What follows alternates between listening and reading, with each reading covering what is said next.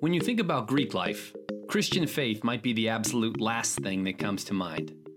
But we not only believe that it's possible to be Greek and Christian, but also that it's the best way to experience Greek life and grow your faith.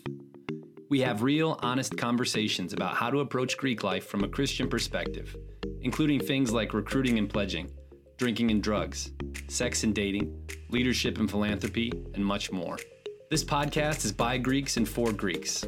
Our hosts and guests are all members of fraternities and sororities who collectively have decades worth of experience living out their faith in Greek life. Welcome to the Greek and Christian Podcast. Hey everybody, Allison here. We have a special episode of the Greek and Christian Podcast for you this week. I had a chance to talk over the phone with Savanna, a Chi Omega at Indiana State University, about how she's coping with being at home as a chapter ministry leader. So I'm excited for you to hear from her about the creative ways that she has continued to be faithful in leading her chapter ministry when her and her sorority sisters are safe at home and not on campus. So enjoy. Hey, Savanna, I'm so excited that we're going to hear your story tonight.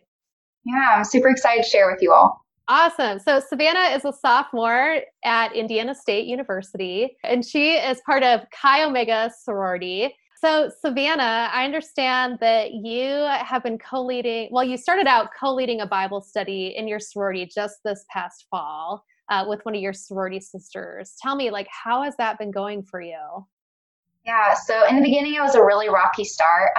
As you said, I was leading with one of my sisters, and so I only had a semester to learn all the ropes, but we were faithful in our pursuit, but our efforts weren't showing that, and the results, we would only have one sister attend per week, which is really discouraging when you put so much time and effort into something, and you're like, what's wrong? What are we doing wrong? But when she graduated in December, I realized that the only way that we could see real change in our Bible study was, one, to think outside of the box and to really use the power of prayer in our pursuit. So fast forwarding to beginning of spring semester, I'm finally doing my own solo Bible study, and I met with my advisor, Sarah, and we decided to have a spiritual Q&A as a way to offer my sisters the opportunity to ask those really tough questions that might be spiritual blockades to progressing in their faith. And so we decided, okay, what is our ideal attendance? And we set on the number 10. And to put in perspective, my chapter only has 50 sisters, so 1/5 of the chapter. That's all we wanted. And so we really prayed on it. We asked so many people, just pray. We really, really believe that this could be so amazing for our chapter. And the night came, and exactly 10 sisters showed up, which is so exciting. You're like, wow, I only went from 1 to 10. That's crazy. But yeah, so after that, I had so many sisters saying, thank you so much for having that. And I'm going okay, maybe we're finally getting that momentum that we need to have a successful Bible study. And the next week came, and we had our official Bible study. And I was so worried. I was like, is it going to be successful, or was last week just a crazy thing? But to my surprise, and almost everyone, I had 15 sisters show up. Wow. Which is crazy. It's just a testament to that. If you're faithful in your pursuit, that no matter if it's near or in the long distant future, you will one day be able to rejoice with God over your fruitfulness. Yeah, that's good. Okay, so you had this momentum that built, you felt like you saw this breakthrough, you really committed yourself to prayer, and then all of a sudden campus gets shut down. So think back to 2 weeks ago. Where were you when you found out that your campus was shutting down?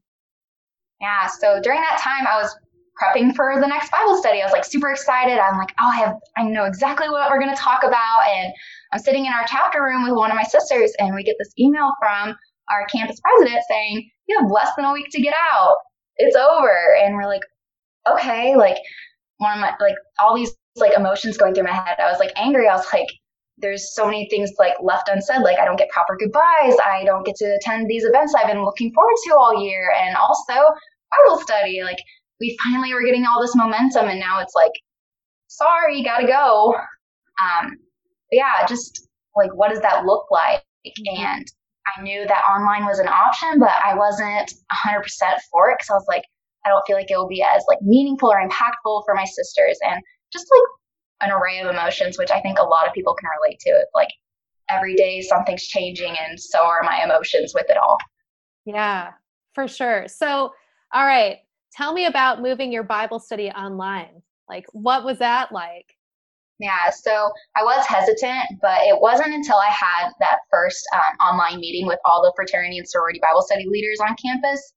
It kind of left me with the sense of like, wow, there's so much chaos going on right now, but that 1 hour meeting brought back some type of normalcy and just uplifting, being able to like focus our attention on more positive, uplifting things, and also just like remind ourselves that, God's got this. There's nothing to worry about. And so I sent to my sisters, I was like, hey, just wondering, would you guys be interested in having an online Bible study? And I got an overwhelming, yes, please do. So I was like, okay, awesome. And so last Monday we had our first online Bible study, and it is a different situation, but it didn't take away the meaningfulness of what we were doing. Just because our locations were different doesn't take away like the overall impact of having a Bible study. That's awesome. I love the way that, you kept wrestling with God about these emotions and, but God was faithful, right, to provide you with that leadership community online. And then, you took a risk to create that online community for your sisters, and, you're still able to come together and experience Christ together, just not all in the same room. Yeah. Yeah. So what encouragement or advice do you have for other Bible study leaders right now? Right. Well, I don't have all the right words to say that'll make everything okay, but the thing that has helped me the most is to,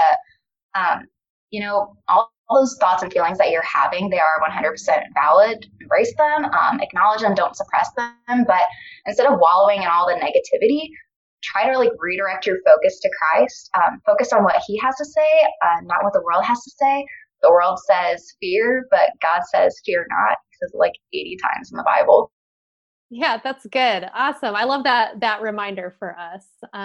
Savanna, I'm so grateful that you shared with us. And I think it's really encouraging just to hear the way that God is continuing to be at work in your sorority, even with campus being shut down. Yeah, thank you for having me. It's been super fun.